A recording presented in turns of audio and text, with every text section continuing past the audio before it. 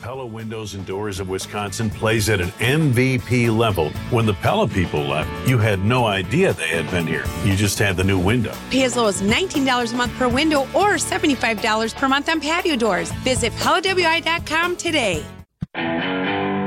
Live from the Annex Wealth Management Studios at The Avenue, it's the Jeff Wagner Show. Come join the conversation on the Old National Bank talk and text line at 855-616-1620. Old National Bank. Get old. Now, here's WTMJ's Jeff Wagner. Good afternoon, Wisconsin. Welcome back to the show. Welcome to the show for a Thursday afternoon. I was reminded this morning again that people do, in fact, listen to the program. So this morning, I had a number of interviews that we were doing with advertisers, and you're going to be hearing from my new friends, Todd and Peggy, coming up over the course of the next week or two. But Peggy was down here doing an interview, and she said, I listen all the time. And I had not met her before, and she said, where's your Jimmy Buffett shirt? And if you were listening to the program on Tuesday, of course, we did a segment about this, and I think if you're a regular listener to this program, you know I'm a huge Jimmy Buffett fan, and still can't get over the fact that he passed away over the weekend after a long battle with a very, very aggressive form of skin cancer. And the tributes just continue to come in. But I mentioned on Tuesday's show, and I've said this before, that over the years I collected Jimmy Buffett shirts. I collected shirts from Margaritaville, Las Vegas, and Margaritaville, Key West. Key West, of course, which remains one of my happy places. And, of course, all the various shows and the tour shows that I'd seen over the years. And we have accumulated these, and there's so many of the shirts that I was told I had to move them out of the closets. And now my wife, we stack them up in these different containers, these plastic containers, and we put them in the basement, and every 6 months or so, she rotates them. Okay, I'm going to take 20 out now, and you can wear these 20, and then we'll put these other 20, out of circulation, and it's fine. But in there's a number of tour shirts. So I decided, in recognition and honor of the passing of Jimmy Buffett over last weekend, the Labor Day weekend, I was going to dig out a couple of the tour shirts, and I was going to wear them. And I wore one on the program on Tuesday, and we had lots and lots of people who tuned in. I said, okay, I'm going to wear them the balance of the week. Well, no show yesterday. So today I come in, and I brought a shirt, a tour shirt, but I did not have it. I was not wearing it. And so I run into Peggy, who was down here to tape a commercial, and she says, where's your shirt? I said, what do you mean? I was wearing a shirt. She said, no, where's your Jimmy Buffett shirt? You said you were going to wear one. I said, well, actually, I do. I have it. I just haven't put it on yet. She said, well, we have an expectation. So for those of you who don't believe I'm necessarily a man of my word, I am, and you can see this if you tune in on our YouTube. You can watch us on YouTube. Just go to WTMJ.com. We've got our own YouTube channel, or you can go to WTMJ.com and just click the Watch Live button, and you can see this. But I am, in fact, this is a tour shirt from the Year of Still Here, 2008 tour. And I don't remember if I bought this at Alpine Valley or if I purchased it at Las Vegas. I saw both shows. I saw two shows of that tour this year. But here, this is what we do. It is our visual aid. I just want to prove I am, in fact, a man of my word. So if you are watching us on the YouTube channel or through WTMJ.com, this is the front.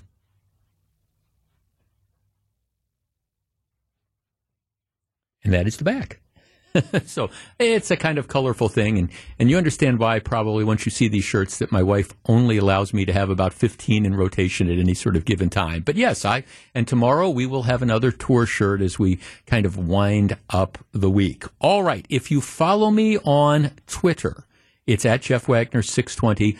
I sent out a number of postings, but there is one that I really hope people pay attention to. There is a new CNN poll that's out. And before you roll your eyes and say, I don't believe polls, one of the things I think of that's so interesting with polls is when you start to see a consistency that emerges, that's when you need to pay attention to this. And this is a poll that is done by CNN, which mirrors poll results that we have seen over the course of the last couple weeks that say the American people want an alternative to Joe Biden. These poll numbers involving Joe Biden are absolutely brutal. And I've got a link to this. Let me go through some of these, and then I'll kind of wrap up with where I want to be. Joe Biden, let's see, if you look at the numbers involving here, 39% approve of his job status, 58%, so that's 39%, so he's underwater. Anytime you've got an incumbent that's under 50%, that's a problem. 3 years into his term, Joe Biden is under 40%. That screams huge problem. 58%, almost 6 out of 10 voters say the policies have made the economic conditions in the U.S. worse, which is, I think, an accurate point. That's up 8 points since last fall. So it's getting worse, not better. And they were never really good. 70% say things in the country are going badly. 51% say the government should be doing more to solve the nation's problems. 58% say they have an unfavorable impression of Joe Biden. 45% say that Biden cares about people like them. 45%, below 50%. Only 33% describe him as someone they're proud to have as president. These numbers are brutal. 3/4 of Americans say they're seriously concerned that Biden's age might negatively affect his current level of physical and mental competence. 73%. And let's just go back here. I don't care if you're a Republican or a Democrat. If you are honest, Joe Biden, we've talked about this before, is too old to be reelected as the president, period. 76% are concerned that he could not be able to serve out another full term if reelected. 67% believe that he will be, of Democrats believe that he will be the nominee, but at the same time, 67% also believe that the party should nominate someone else. I could go on and on about this, but these are terrible poll numbers, and they're getting worse. People don't believe that he's done anything to help the economy, and he's made it worse, and I think it's almost impossible to argue with that. People are concerned about his age. There is no way in the world that Joe Biden should win if he runs for re-election. However, there is something that's out there that could help him, and that is if Donald Trump is the Republican nominee. In this poll, Donald Trump and Joe Biden are neck and neck. You have a president with absolutely abysmal poll numbers, where you have people, including Democrats, who are begging for an alternative. They want a different choice. And yet when you make that other choice, Donald Trump, it's essentially a dead heat, which again demonstrates to me that given the fact that Donald Trump is just despised by not only Democrats, but a lot of independents and a chunk of Republicans, it's why nominating Donald Trump again to be president would be absolutely insane. So what is the big takeaway? Well, they then do a comparison of the race. If Joe Biden were to run against other Republican candidates, he loses to almost every Republican candidate, but it's within the margin of error, with one exception. Would you like to guess who that exception is? Okay, give you a second to think about it. Is it Mike Pence? No. Is it Tim Scott? No. Is it Chris Christie? No. Is it Ron DeSantis? No. No, the answer is Nikki Haley. In the CNN poll, they say, okay, who would you vote for against Joe Biden? Nikki Haley pulls 49% of the vote. Joe Biden pulls 43%. He gets crushed by 6 points. For all the other Republican candidates, it's a horse race. It's maybe he's ahead by a point, maybe he's behind by a point, but it's essentially a horse race. Nikki Haley is clearly the candidate who is rising. She's clearly the candidate that gives this alternative approach, and she's clearly the candidate that beats Joe Biden, which is one of the reasons I continue to believe that Donald Trump is not, at the end of the day, and I know some of you disagree with me, and I understand this conventional wisdom out there, but at the end of the day, he is not going to be the Republican nominee. I firmly believe that, and I think it's looking more and more likely that Nikki Haley is going to emerge as the Republican nominee, and in a matchup between Nikki Haley and Joe Biden, it's not even going to be close. And that is something that anybody who does not like the Biden presidency, anybody who is a Republican or a Republican-leaning voter needs to consider. You need a candidate who can win. I've always said I want the most conservative candidate who I believe has a chance to win, and it's very, very clear that Nikki Haley is the one who is emerging from the pack. This poll demonstrates that.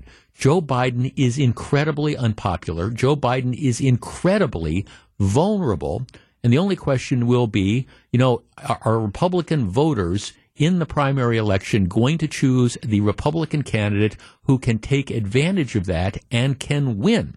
For too long, I've seen in Senate races and in congressional races and in local races and in state Supreme Court races, the conservatives have gone ideologically pure and they've ended up choosing candidates who cannot win. In the case of Nikki Haley, the numbers are right there. Will people realize that? Time will tell. When we come back, the guy says, it was like I hit the lottery. I will explain. We will discuss.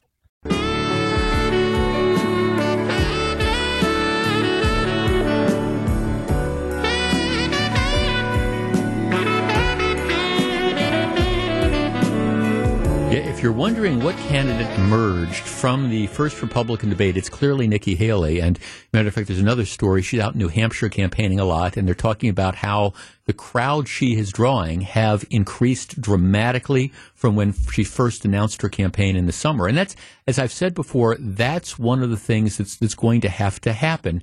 There's going to have to be, Donald Trump has 25% of the Republican primary voters who are locked in. And so the question becomes, if there's 8 candidates that are out there that split the remaining vote, 25 or 30% can win you primaries. If it narrows down to, Donald Trump and an alternative or 2 alternatives, I think that's where you start to see how the Trump campaign ends up getting in trouble. And I think that's how it's going to ultimately play out. So just watch the Nikki Haley effect. She's starting to move the numbers. Okay. Want to tell you about a story about a guy named Robert Withington, 56 years old guy, lives in Trumbull, Connecticut. Here's apparently what happens. The story is that back on May 30th, well, here's the way the report lists. All right, what happens is on May 30th, which is a Tuesday, what's happening is an employee of the town's tax collector office was unable to locate a bank deposit bag while making a delivery to the bank. So, like, the town's tax collector has all these different bags that have checks and cash and things like that in them, and they are making a deposit. So what happens is the employee said, hey, when we get at the branch of the bank that we deposit, we noticed that one of our bank bags was missing. All right. The deposit bag was clearly marked with the bank's insignia and contained numerous documents that identified the owner of the contents as the town of Trumbull. So this would be like, I don't know, at what happens is, you have businesses, bars, restaurants, or whatever, where, you have the receipts that you've accumulated at the end of a night or at the end of a couple nights or whatever, and you put them in the bank bag and you go to make the deposit. So when they get there, the employee notices that one of these deposit bags is missing. All right, so you call the cops. Detectives conducted numerous interviews, obtained search warrants, and reviewed multiple surveillance videos from local businesses over the course of several months. And what they found was this bank deposit bag had been inadvertently dropped on the ground outside the bank. Okay, so the guy that's delivering it or the gal that's delivering it drops it. Not a good thing. But now it's gone. So after their investigation, what they find is this Robert Withington, 56-year-old guy, he's leaving the bank. Apparently, as the courier or the employee is coming into the bank. So Withington sees this bag in front of the bank on the sidewalk.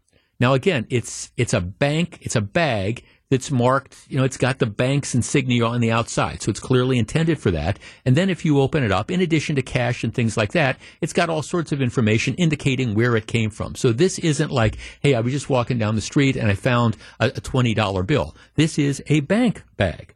All right, so there's a couple different things that people could do with this. You could say, oh, that this is inadvertently lost. You could call the town of Trumbull and say, hey, guess what? I was walking out of the bank and I found this deposit bank with all these deposit slips and stuff that belongs to you. You could do that. You could take the bag and you could go back into the bank and say, hey, guess what? I found this, as I was walking out of the bank. That is not what Robert Withington decided to do. He admitted being present at the bank, and he admitted to taking the bag. All right, he took the bag. He further told police that he did not feel obligated to return the bag. He said, if I knew I was wrong in the first place, I would have given it right back. I didn't think I was doing anything wrong. Anybody who knows me knows I'm all I'm about is generosity. After living in this town for 20 years, I'm not looking for any trouble at all. I've never had a criminal record in my life. This is a crock of baloney. I found money and now it's going to probably cost me money. He says that because he has now been charged with grand larceny after pocketing almost $5,000 in cash that he found in the parking lot outside of the bank. He's like, oh, this is just all BS. I mean, I cannot believe that they are going to charge me, with this. He said, I had no idea by keeping this money it was wrong. He says, these people that are dropping this off, they're almost always escorted by police in a police car when they make a deposit. They don't go to the bank alone. 855-616-1620. Guy finds this bag in the parking lot outside of the bank, $5,000 in cash plus all sorts of other documents indicating where it came from. He says, how dare they charge me with larceny? 855-616-1620. Do you have any sympathy for this guy? Or is he, what's the word I'm looking for, a thief who deserves everything he gets? 855-616-1620. He says, it's like I won the lottery. I can't believe that I'm in trouble for pocketing this money. If I thought I had done anything wrong, I wouldn't have kept it. You buying that? 855-616-1620. We discuss in a moment.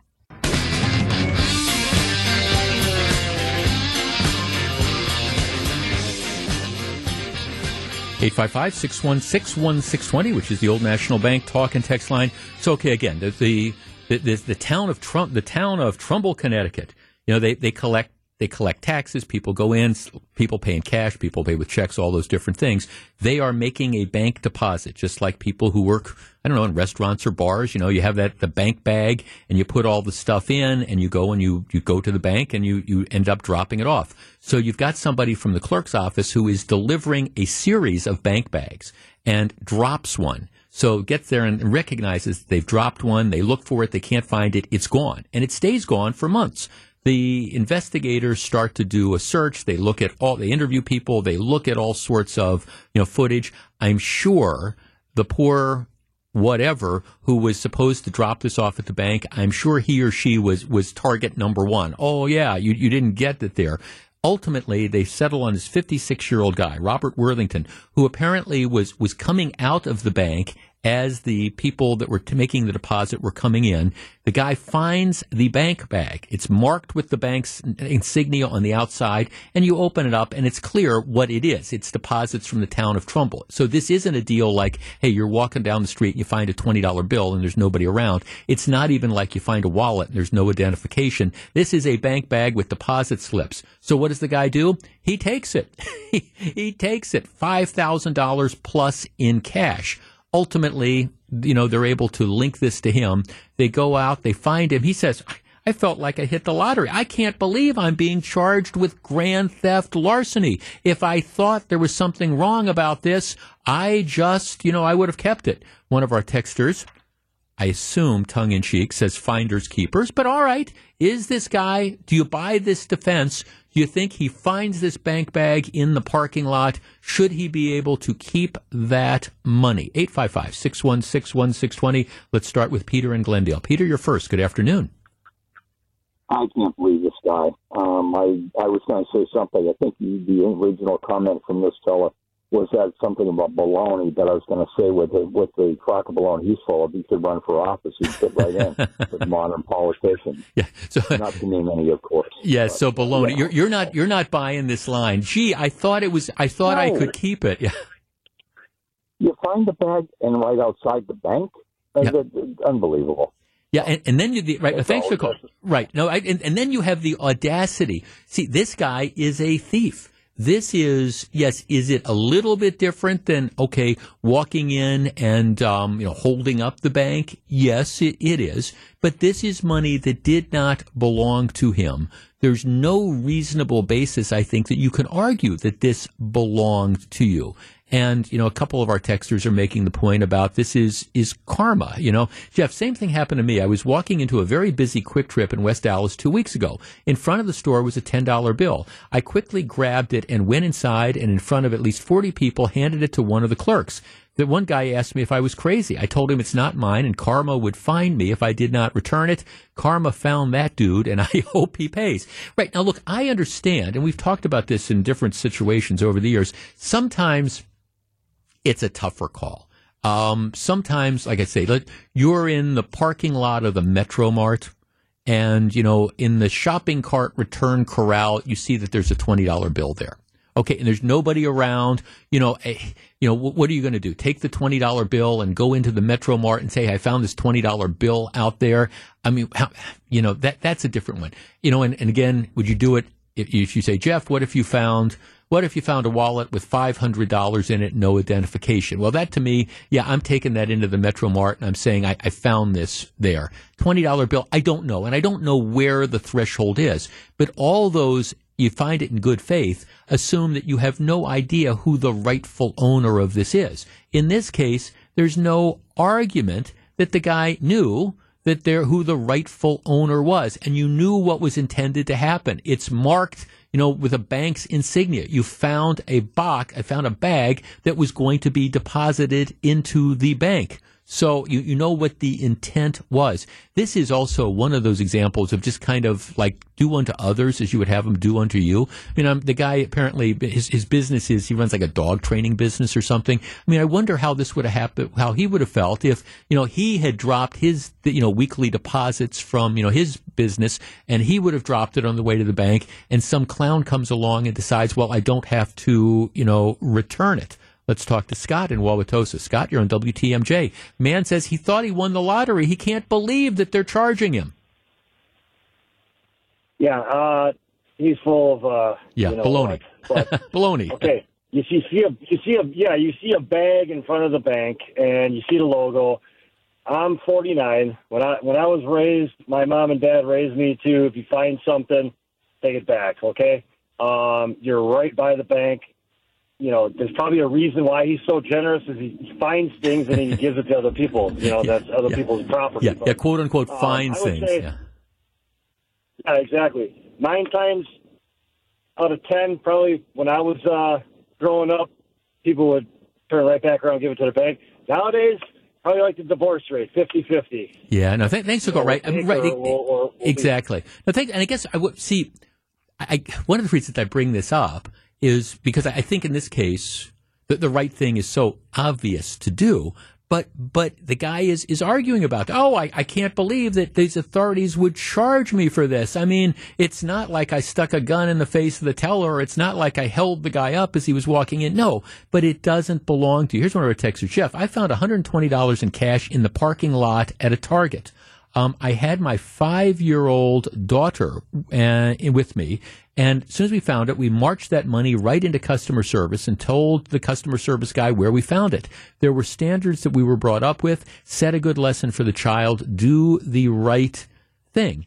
Yeah, that's, and again, of course, one of the things is you wonder, in that situation, you wonder, what's going to happen once you turn it over to customer service. And I understand the argument would be, well, if all they're going to do is keep it, if the people behind Target are going to keep it, well, I'm the one that found it, maybe I should be entitled to it. But at the same time, it doesn't make it right. It's not yours.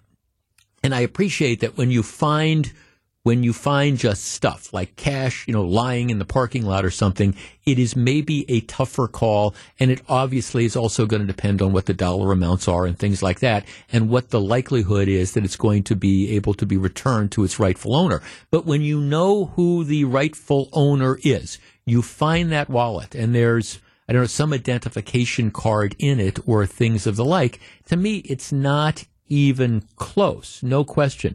Jeff, many years ago, I went through the drive-thru at my local bank. The cashier accidentally gave me an extra $100. I had a decision to make. Do I drive off with the extra $100 or do I return it to the cashier?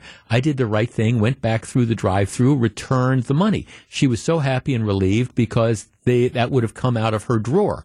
Right. Right, the cashier ultimately would have been on the hook for that. I guess that this is just how I've always felt about stuff, and I don't mean to be a goody two-shoes about it, but I always try to think of it, all right, what if the situation were reversed? How would I feel? If I'm going through, I don't know, the checkout at a grocery store or something, and I am overcharged for something. They've charged me $40 more for something that than there's a mistake in whatever, and I find that out. Do I expect them to refund my $40 that I've been overcharged? Absolutely. Well, shouldn't the flip side apply? If you know that you have been undercharged by $40, and I understand sometimes you just don't know those things, but if you say, wait, something's going on here, I know how much this is supposed to be.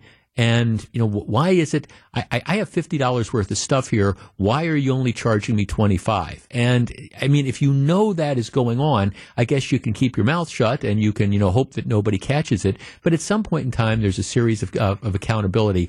The story caught my attention because I'm thinking, and I like some of our texts that talk about karma. There is such a thing as karma out there, and this guy got slapped in it big time. No sympathy at all. And if he tries this defense with a judge or a jury, I've got one word: guilty. Back with more in just a minute. This is Jeff Wagner.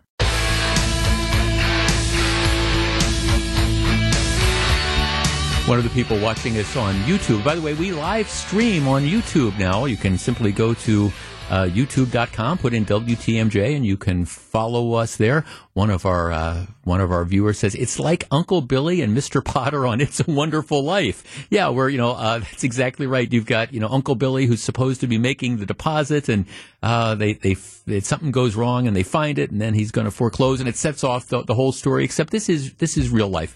Again, I don't want to belabor the point, and a number of people are saying, well, what if you find cash and you bring it in and you give it to the person at the service desk? My guess is they're going to pocket it. That's a completely different story, and that's a completely different topic. And I understand it presents a challenge when you find particularly a larger amount of money. And I don't know what that dollar amount is. I mean, if I find $5 in the cart corral at the local, Piggly Wiggly store, and there's nobody around, I'm probably putting the $5 in my pocket. If that makes me a bad person, well, it makes me a bad person. If I find a wallet with $500, I'm taking it in, and saying, hey, somebody looks like they dropped the wallet. And I don't know where that threshold is for all of us. But in this particular case, you knew where it belonged, and the guy decided to keep it, and he was arrogant about keeping it. Give me a break. Okay.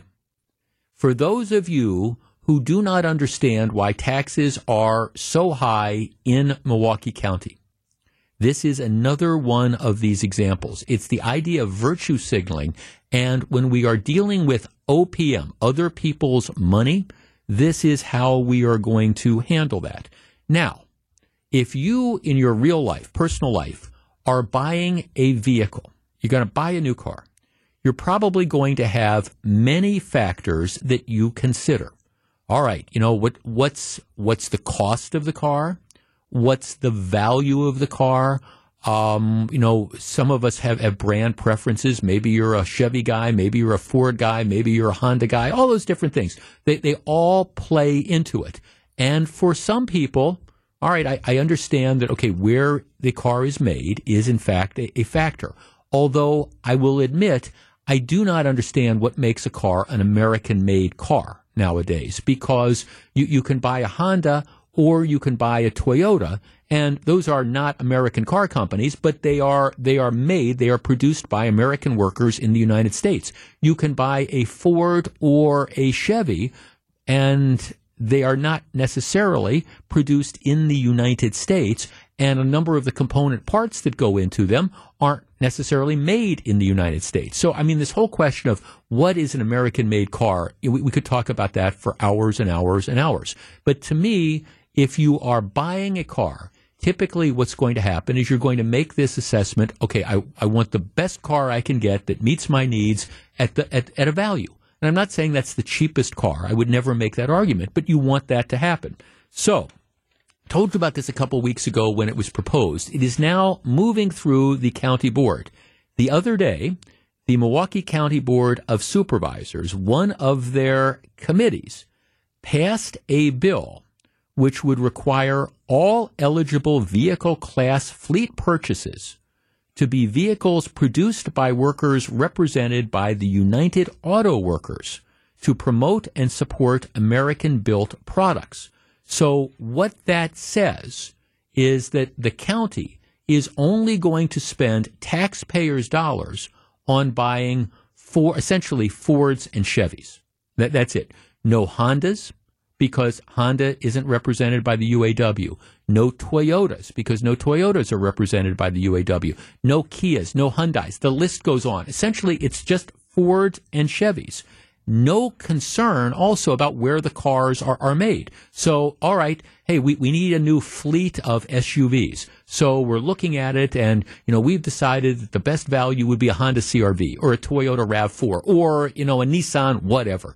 No, we're not going to look at those, because even though those cars are, in many cases, made in America, they're not made by UAW workers, so we're not going to purchase them. So the result of this is that you have taxpayer funds that are being used to buy stuff that's only made by UAW workers, even though it might be inferior. I'm not saying that union workers produce inferior work, but maybe it's an inferior car for whatever reasons. You stack up the whatever Chevy to the Toyota RAV4 in my example, or the Honda CR-V, or whatever. You stack it up, and by any objective standard, the Honda, the Toyota, the Nissan, whatever, is a better car and a better value. Milwaukee County, if this resolution is passed by the county board, and there's no reason, given the way the county board thinks, there's no reason to believe it won't be. So the taxpayers of Milwaukee County, because they only want to buy stuff that's made by the UAW, will arguably be spending more money, taxpayer money, than they should, and arguably by buying a perhaps inferior product. Now, don't get me wrong. I'm right now, I drive a Ford Lincoln. Okay. I love the car. I also, have a Honda. So, I mean, I love them both. I'm just saying, but when I make that calculation as to what car I'm going to buy at the time, it's, okay, what are the cars? What am I buying the car for? What are the amenities? How much does it cost? Et cetera, et cetera. That's how a rational purchasing decision should be made. And if you want to factor in the idea that, okay, well, maybe I really feel strongly about supporting a union, so I'm willing to spend more money and get a less good product, if that happens to be the case, in order to support the union, well, go with God. That's fine. That's a decision that you're making with your private money. I respect that. But from the perspective of dealing with taxpayer money, I believe that in this case, the county board, but I'd say it's a common council, should be making a decision based on what is the best value for the taxpayers. And by value, again, I don't just mean cost, but I mean quality. Factor all these things in. But the idea is that we're only going to buy those cars that are made by UAW workers because we want to support American industry. Well, all right, if you're buying a Toyota or a Honda that's made in Ohio, you're supporting American workers as well. And if, one of the interesting questions would be to these members of the county board, what kind of cars do you drive? Are you only driving a Chevy or a Ford? Or, hey, do you have a Kia in your garage? Do you have, a Toyota? Do you have a Honda? Do you have a Nissan? And if you have one of those in your driveway or one in your garage, why is that? And why shouldn't that be good enough for the taxpayers of Milwaukee County? I swear, you can't make this stuff up. Back with more in just a minute. This is Jeff Wagner. Jeff, I drive a company car. It's made by UAW. It has 8 recalls on it. I think the county should look at those factors as well. Yeah. Jeff, it sounds like the county is supporting its biggest supporters, county officials, that would be quid pro quo. We'll contribute to the campaign, but remember that when you're buying vehicles. And please, don't take this as I don't like American cars, or I don't like the cars that are made by UAW. That's not it. I've driven lots of Ford products over the years, and like I say, I currently own a Lincoln. I love it. Great car. But at the same time, you always, when you're making fleet purchases, you have to, I think, make these decisions on what's the best value that's out there. Not to slavishly say, oh, this is made by the UAW, so even though the car might not score as high, even though the durability is not as great, even though the value isn't there compared to maybe another model car, we're going to go with this because it's made by UAW workers. Give me a break. Matter of fact, if you wanted to say, we want to buy only cars that are manufactured in the United States because they're being built by American workers as well, I could perhaps understand, that, but that's not what they're saying. This is, we're only going to buy cars made by the UAW, which dramatically limits the type of cars that the county can buy. It dramatically limits their negotiating power because when it's time to make these fleet purchases, we need X number of, vehicles for the county sheriff's department, or we need this or that or the other thing, instead of saying, okay, let's go around and let's check it out and let's find out where we can get the best deal. Again, not just the cheapest price, but the best deal. Now you can't do that. Now you're saying, okay, well, I'm limited to a certain couple model of vehicles, and that's all I can do.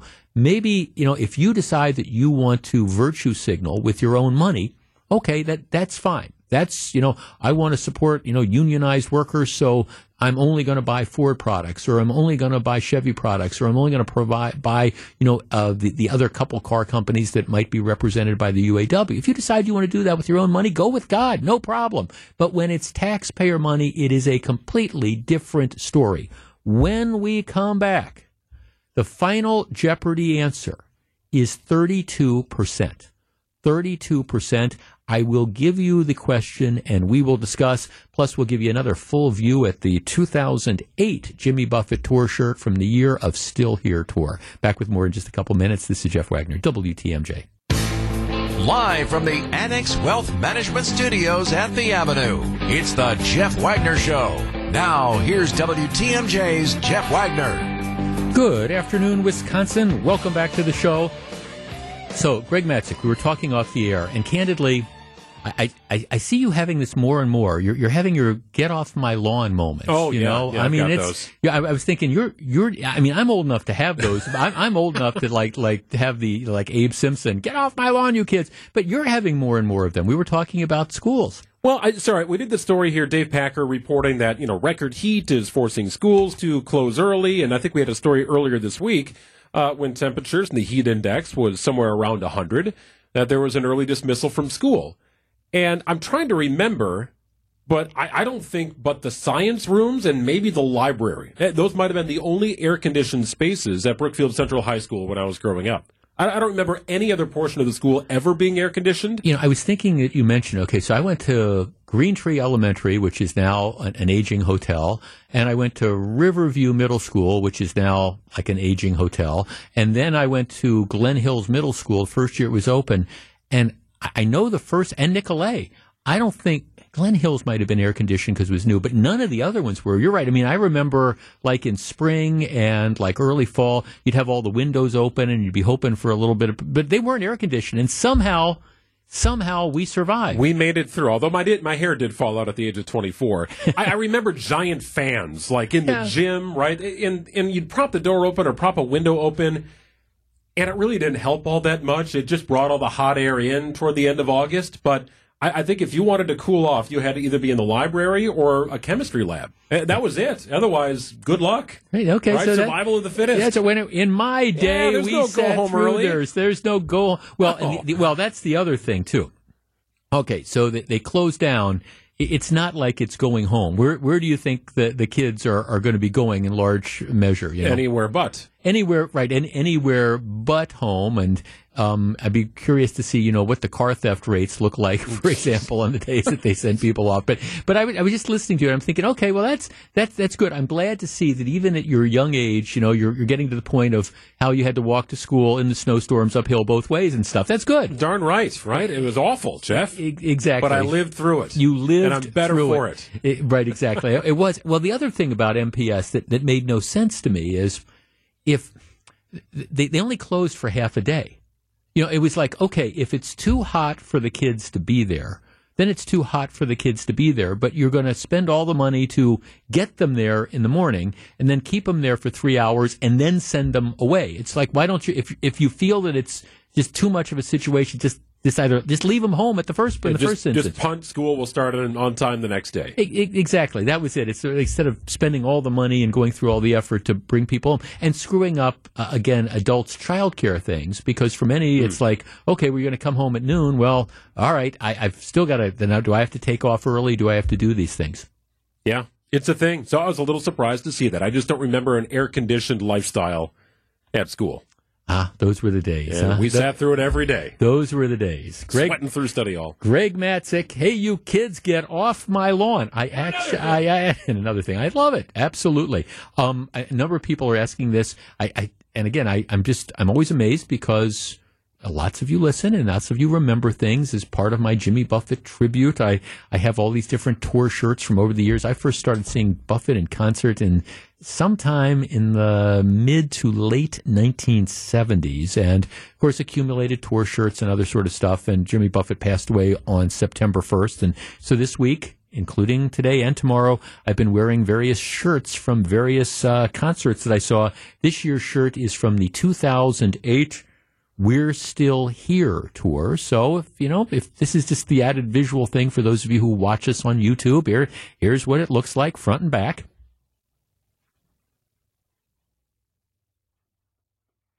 I'm not saying it's the most artistic thing. My wife looks at it and says, how much did you spend for that? And that's just not the question. It's just a memory of you being there. So you can check it out. And again, there's all sorts of ways that you can participate in the program, including, again, our Watch Live feature, which I know a lot of people take advantage of. And a lot of people listen to us on the podcast as well. Very much appreciate that. Okay, let's get serious. The final Jeopardy answer is 32%.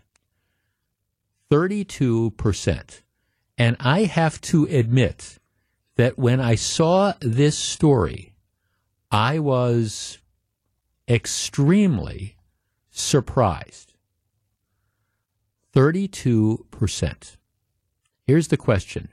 How many Milwaukee car crashes result in hit and runs? And according to research that today's TMJ4 has done, the answer is 32%. Let me put this in perspective. A little more than 3 out of every 10 crashes involving a car result in a hit and run. That is, one of the individuals, one of the drivers involved, drives off. 3 out of every 10 drive off. The numbers get even more staggering when you start to break them down. Okay, let's see. Annually,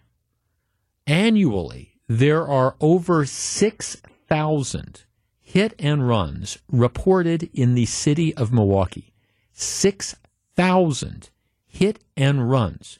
If you wonder why you hear so much advertising from attorneys and things like that, it's 6,000 hit and runs reported annually in Milwaukee.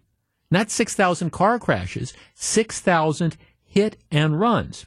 All right, Milwaukee Crash and Analysts shows, again, 32% of all crashes in Milwaukee are hit and runs. That percentage is twice as high as the hit and run rate in Madison, Green Bay, and the state as a whole. So statewide, 16% of car crashes are hit and run. 1.5 out of every 10. Milwaukee, it's 32%. So you have a situation where you have, people that are running from the scene on a regular basis. If you want to know something even scarier, between 2019 and 2022, according to this report that they did on today's TMJ4, Milwaukee police records show only 26% of criminal hit and run cases involved an arrest.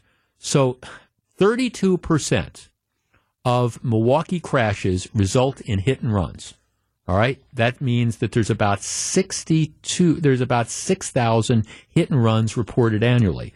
Of that, only about 1 in 4 result in an arrest. So you have people who are hitting and running. And this isn't always, killing pedestrians, but it's cars, it's pedestrians, it's bicyclists, it's all these different things, and driving off. Only 1 out of every 4 criminal hit and run cases involves an arrest. So if there's 6,000 hit and runs annually in Milwaukee, that means, do the math, that only 1,500 people are going to be arrested. Now, don't even ask me what happens once they get arrested. That doesn't, then you get into the whole thing about, are they going to be charged with a crime? Are they going to be put on probation? Are they going to be convicted? But the vast majority, almost 3 out of every 4 of the hit and runs are never prosecuted. Now, you are never apprehended to even be prosecuted. Now, it always used to be, have you ever seen the movie Michael Clayton? It's a movie with George Clooney. My producer Samantha is looking at me. You've never seen Michael Clayton either. It's not an old movie by your definition, Sam. It's 2007. So, it's not ancient. It's not like it's Gone with the Wind or anything.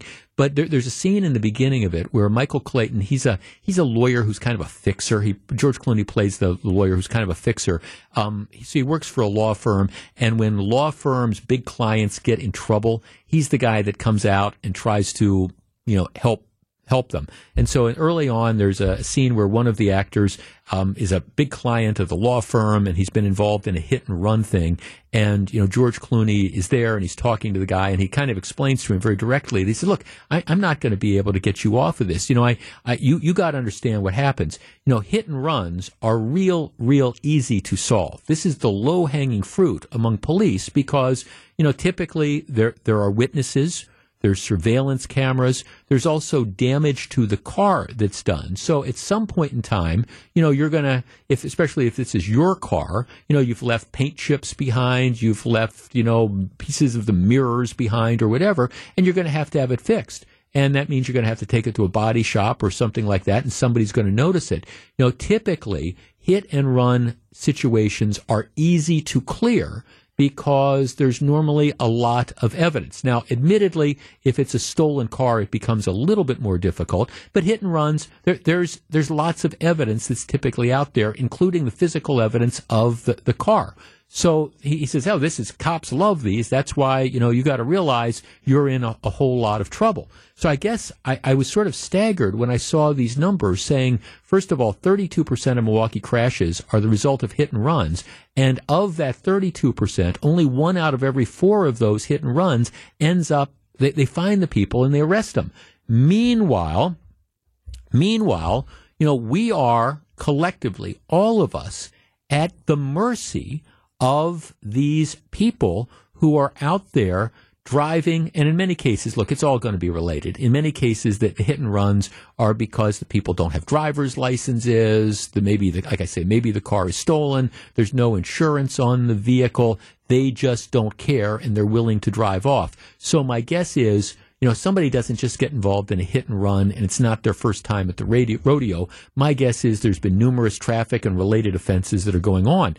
But the fact that this many cases are hit and runs, and not all hit and runs are the same. It's one thing When I say hit and runs, it might be somebody sideswipes a car and drives off, a parked car, or it might be somebody, guns down somebody who's in the middle of an intersection. That's all lumped into hit and run crashes.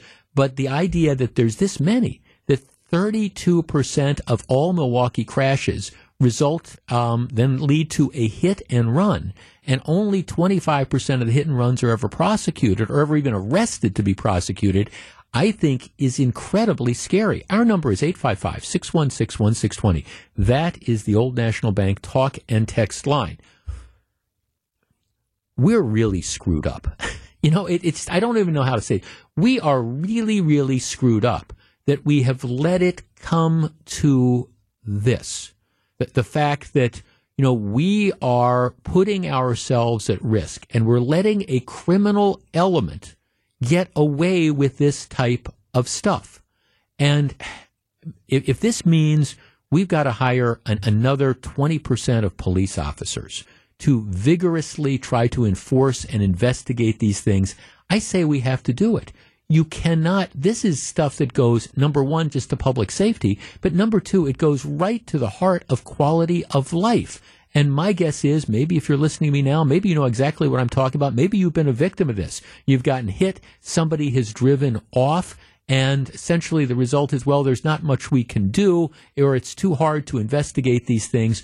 We can't allow this to continue, can we? 855-616-1620. We discuss in a moment. 855-616-1620. I want to say this. Today's TMJ4 has been doing an outstanding job, in my opinion, of analyzing traffic data and coming up with all these different inconvenient truths about how out of control things are. And this is one of these classic examples. Every year in the city of Milwaukee, there's about 6,000 hit and runs. 6,000 hit and runs. 32% of all Milwaukee crashes result in hit and runs. And of those 6,000 hit and runs, only, what they say is only about 25%, about 1 in 4, ever get to the point of where they're charged, 26%, ever result in an arrest. And then, of course, once they result in an arrest, there's no guarantee that that's going to lead to a conviction, no guarantee that that's going to lead to prosecution. That's a whole another story. But the truth of the matter is, we are doing a lousy job of catching these people. And what's happening is look, there's a face on every one of these victims of hit and run. Whether, it's somebody that that's been a pedestrian that's been hit, or you come out and your car's been sideswiped by some idiot who's driven off and you've got a couple $1,000s worth of damage. Or maybe it's a situation where you're driving through the intersection and boom, somebody slams into you and drives off, and it then becomes, your burden to pick up, all the costs that are incurred on this. It's one of the reasons, putting on my recovering lawyer hat, where, when you're talking to your insurance agent, everybody should be talking about underinsured and uninsured motorist coverage, because that's what protects you when you get hit by the person that doesn't have any insurance, or you get hit by the person who drives off in the hit and run. I think oftentimes that's not considered enough. People don't necessarily think about that, and you should. Scott in Greendale. Scott, you're on WTMJ. Hello. Hey, Jeff. Thanks for talking about this, because, obviously I support a tougher DA. Obviously I support more officers on the road, like the vast majority of us do. But this was always something that was kind of distant to me, right? Like you hear the statistics, sure, and the first thing I say is it's not going to happen to me. But I just want to share something with you. I had dropped off my oldest daughter at Divine Savior for field hockey practice a few weeks ago, and I learned how to fly out of Timmerman Field. So I decided I would drive up from Divine Savior to Timmerman, very close to each other. And when I was turning, a driver going about 50 miles an hour, I was stopped dead in the intersection. And there was two little boys, and you could see the fear in their eyes, because they came about 10 feet away from hitting me head on. They went right into another car that was to my right, and then took off flying down the street. Mm-hmm. And I guess the point was, like, you always think, oh, I'm going to be ready for this, or I'm going to have reaction time. No, not at all. I was a deer in the headlights. My life was there. I was in the wrong place at the wrong time. So I guess what I'm trying to say is, yes, I support a tougher stance like you're saying, and yes, this is truly real, and those statistics, they're closer to you than you think. So I just wanted to add that to you. No, thanks for the perspective, Scott. You know, and I mean, this is, you know, today's TMJ4, the story that has this, I mean, they're talking to somebody whose son was injured just incredibly badly in a car crash, and then ultimately, you know, killed. And, you know, it's a hit-and-run driver. The young man was walking across Brady Street to meet up with friends when police say an SUV smashed into him. The police department says the driver took off. The person behind the wheel has yet to be found. And, of course, now we understand that that's not a unique case. And by the way, I understand not all hit-and-runs are the same. And this is, if you sideswipe a car and you drive off, that is a hit-and-run. You kill somebody in the intersection, that is a hit-and-run. So I appreciate that they're not all the same. But at the same time, this is a staggering number. I mean, when you think of, like, for example, how big the city of Milwaukee is, and you think about how many car crashes occur on a daily basis, a weekly basis, a monthly basis, and the fact that 3 out of every 10 of those car accidents results in the person driving off? I mean, seriously, leaving behind victims, leaving behind, you know, the damage that has been caused, you know, if it's your vehicle or, you know, your friends or your family or whatever. We got to do better. Norbert in West Allis, you're on WTMJ. Good afternoon. Hi, Jeff. How are you? I am well, thank you, sir. What's your story? I was in an accident about 2 weeks ago. Woman ran the red light, completely demolished my car. I only have 11 payments left on it, and my insurance deduction, I didn't realize it, is $1,500. Yep. So they paid off the car, and I ended up with $4,000. Where do you go and find the car now with the way prices are? Yep. Yeah, good luck with that. Right, exactly. Were you injured at all? No, the Lord was with me. Yeah, that's... But you know what, Jeff? Now when I drive and I get to an intersection, I just cautiously slow down just to make sure no one's running a light.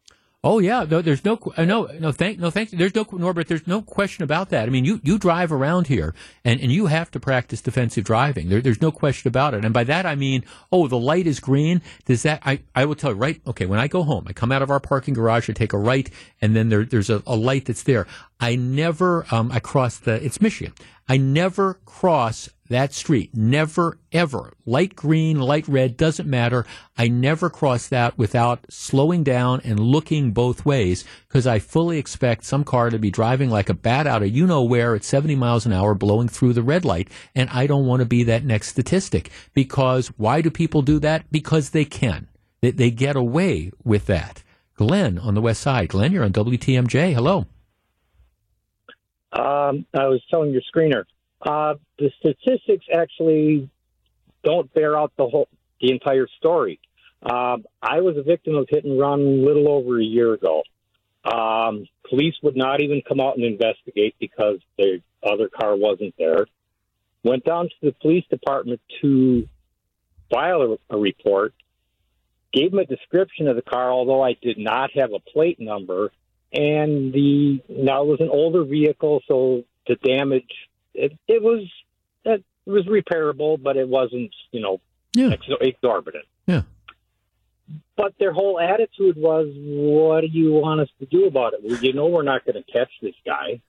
And you're going to file a police report, which is going to raise your insurance rates. And the whole thing was like, go away. You're going to hurt yourself. You're going to hurt us. We got to do paperwork. You're just going to be a number on a piece of paper. It was the whole, It was like, so 32%, how many go unreported? Yeah. I tried to report and they blew me off. We had 40%? Yeah, what an interesting 45, perspective. closer to 50. Yeah, right. How high is the actual number? Wow. That's, you make an outstanding point. People that just decide, well, I'm not going to call, or maybe it's like I say, minor damage or whatever, so I'm not going to call it in because I know they're not going to do anything about this. It's just... And the police are encouraging you to not report. Right, because they don't have sir, Glenn, don't you realize that we're out there? We've got homicide rate that's out of control, and we've got armed robberies, and we've got all these other things. And you want us to take time to investigate somebody that did $1,000 worth of damage to your car or whatever? Come on, get real. And we're not going to catch him anyway. And then of course the next thing is, even if they do catch them, the question's going to be, okay, so it's hit and run, but you didn't kill anybody, you didn't seriously injure anybody. Oh, you want us to charge that case? Well, don't you understand? Some judge is going to laugh us out of court. We can't charge these. That the whole system, Glenn, is just busted. It's just flat out busted. Absolutely. No, thanks for the call. Great point and great story. I mean, which is, see, this all goes back to something that I talk, and I understand I sound like a broken record on it. I understand that, but it's one thing after another. It goes back to the whole idea of broken windows theory of policing that we used to do. The fact that little stuff, and I'm, by the way, not suggesting that little stuff, that a hit and run is a little thing, but it's the idea that we want to be aggressive. We want to say we're going to enforce the laws. We're going to say that, you can't just drive down the street, sideswipe a bunch of cars, drive off, and we're just not going to try to catch you. And we're going to catch you, and then we're going to prosecute you, and then there's going to be some consequence for that. That's the whole idea. Stop the smaller stuff before it becomes bigger stuff. How many, you just kind of wonder, how many of the people that are killed in these hit-and-run accidents, how many times do you think that was the hit-and-run driver's first time at the rodeo? How many times has the person been out there driving without insurance, driving, recklessly, all those different types of things? And I say this repeatedly, but I firmly believe it. I think the chattering class, the mayor of the city of Milwaukee, the common council, the board of supervisors, and, by the way, the state legislature, and certainly the governor, I think they are so far behind where people generally are in this. People are tired of this crap. That wasn't the word I was thinking of, but that's the word we'll use on the radio. They're tired of it. They're sick of being held hostage to that percentage of people who don't give a rat's rump about anybody else, who engage in this type of antisocial behavior. And why do they do it? They do it because they can. That's just the answer, because they know there's not much chance they're going to be caught. Why do I want to stop? I'm a convicted felon. I've got a gun under the seat. I've just slammed into a car. Well, if I stop, the cops are going to come out and they're going to find out I'm a convicted felon. They're going to find I've got a gun under the seat of the car. They're going to find out that I haven't had a driver's license since I was 16 years old. Now I'm 35 and I'm going to go off to jail. Well, I don't want to do that, so I'm going to drive off because the chances are they're never going to find me again. And you know what? These numbers indicate that there's probably a good chance of that. Until we start saying that this is a big deal, until we start making a commitment that we are going to investigate and prosecute these types of crimes, whether it's reckless driving or whether it's hit and run. And to me, look, hit and run's a big deal. I concede, it is a bigger deal if you kill somebody when you hit them in an intersection. But it's still a big deal when you smash into somebody's car in that intersection and then drive off. It shouldn't be something that you get not get out of jail free card on, but you get a pass. Oh, we can't even investigate this because, we're too busy. And then even if we do catch you, we're not going to do anything. You deserve better. Now, a number of people are asking, what are the stats for different communities? And the answer is, I do not know that, other than the city of Milwaukee. The percentage of crashes that result in hit and runs is 32%. So 3 out of every 10. Statewide, the number is 16%. And my understanding is that the percentage, that 32%, is twice as high as the hit and run rate in Madison, Green Bay, and the state as a whole. So if those numbers are correct, that would mean in Madison, 1 okay, 1.6 out of every 10, less than 2 in 10 people drive off. In Milwaukee, it's more than 3. Once again, the city of Milwaukee leading the state of Wisconsin, an indicator that nobody wants. 32%. Staggering. Back with more in just a minute. This is Jeff Wagner.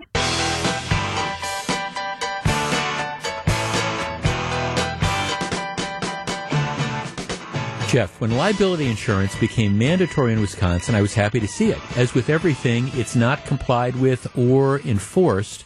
Responsibility is an option at best, right? That's why, again, just backtracking on something I said earlier, and I'm not an insurance agent, nor do I play one on the radio, but one of the things, especially, well, forget around, certainly around here, but everywhere, you want to look at is uninsured and underinsured motorist coverage. Like automobile liability insurance that you're supposed to carry, that protects you. If you are at fault, you cause a collision, you are at fault, that will, up to the limits, that will pay, for the injuries that you have caused. So a lot of the liability insurance is to protect you and the assets you have if you cause a damage. Well, what about the situation where you're injured, and it's not your fault? You're hit by the, 20-year-old driving the stolen car who hits you and drives off and the police can't find him. Well, okay, uninsured and underinsured motorist coverage covers you in those sort of situations where you are the victim. And it's just something that I believe in it a lot because that's where you're protecting you. So if you're listening to this and I hear this uninsured and underinsured motorist coverage, what's talking about, to the extent that you can afford it and to the extent you can afford as much of it as you can, I just recommend it because that's where you're protecting yourself in the event that is increasing more likely around here that you're hit by somebody who, again, driving that stolen car or driving that car with no insurance and with no driver's license or whatever and causes injury to you. This is a way that you can protect yourself. So enough of that soapbox story. But it's something that I do think that, people should look at. Okay, here is the latest example, and this is a story, unfortunately, that you could talk about on a daily basis. Anthony Marcel Hernandez, who, by the way, he's 20 years old, came into the criminal justice system April 3rd of 2022. Okay, this is April 3rd of 2022 when he was arrested for operating a stolen vehicle, passenger. Okay, 3 counts of that. Arrested, he appeared and was released on a $1,500 signature bond. Well, okay, we're never going to have to worry about that particular thing because while Anthony Marcel Hernandez was out on bond for the stolen car thing, here's what happened on July 28th of 2022, which was about 3.5 months after he'd been charged with being, in the stolen car. All right, police officers spotted Hernandez driving a 2022 Kia Sportage at South Greeley Street and East Deer Place, July 28th, 2022, and chased him. The vehicle had been reported stolen a day earlier from South Kinnickinnick Avenue, and officers attempted to stop it. The driver, well, we know this story, wouldn't pull over and led police on a pursuit that stretched for nearly 9 miles at speeds that reached 65 miles an hour, according to the criminal complaint. The chase ended near Wisconsin Avenue and North 35th Street, I don't know, about 25 blocks down from where I'm sitting now, when the stolen vehicle ran a red light, slammed into a 2011 Chevy Equinox. The crash sent the Kia into a Honda Odyssey driven by a 77-year-old man. The man was taken to the hospital, put on a ventilator. He died August 7th. Police say he was driving lawfully through the intersection when his vehicle was struck. Hernandez was also injured, had to be hospitalized. The driver in the Equinox suffered a minor injury. So you get the idea. There's the guys driving the stolen car. The police try to pull him over. He takes off, leads them on a chase, and then 35th in Wisconsin slams into a couple cars. Now one person is dead. Prosecutors say in court papers that Hernandez disregarded stop signs and traffic lights during the chase, nearly struck multiple other vehicles. Court records show Hernandez was out on bond. Yes, this would be the $1,500 signature bond that he was put on before, driving a stolen car at the time of the crash. Yep. So obviously this signature bond and the supervision he had did a lot to discourage him from going out and being in another stolen car and leading the cops on a high-speed chase. Once again, these signature bonds are complete and total jokes. They are laughable. And as long as the court commissioners continue to use them, they will continue to put people at risk. So anyhow, gets caught driving the stolen car. They turn him loose immediately on a $1,500 signature bond, which means you don't have to put up a dime. And a couple of months later, he's leading the police on a high-speed chase, hits and kills a man. The story in the Journal-Sentinel talks about there's been a major increase in the number of police chases. More than 6,600 pursuits from 2007 to 2002, fleeing suspects injured in 13% of them, third parties interviewed in 4% of them. So I don't know if the point is maybe the police shouldn't chase, which isn't, of course, the answer. The problem is, once again, that we turn these people loose, back out on the streets. Probation is a joke.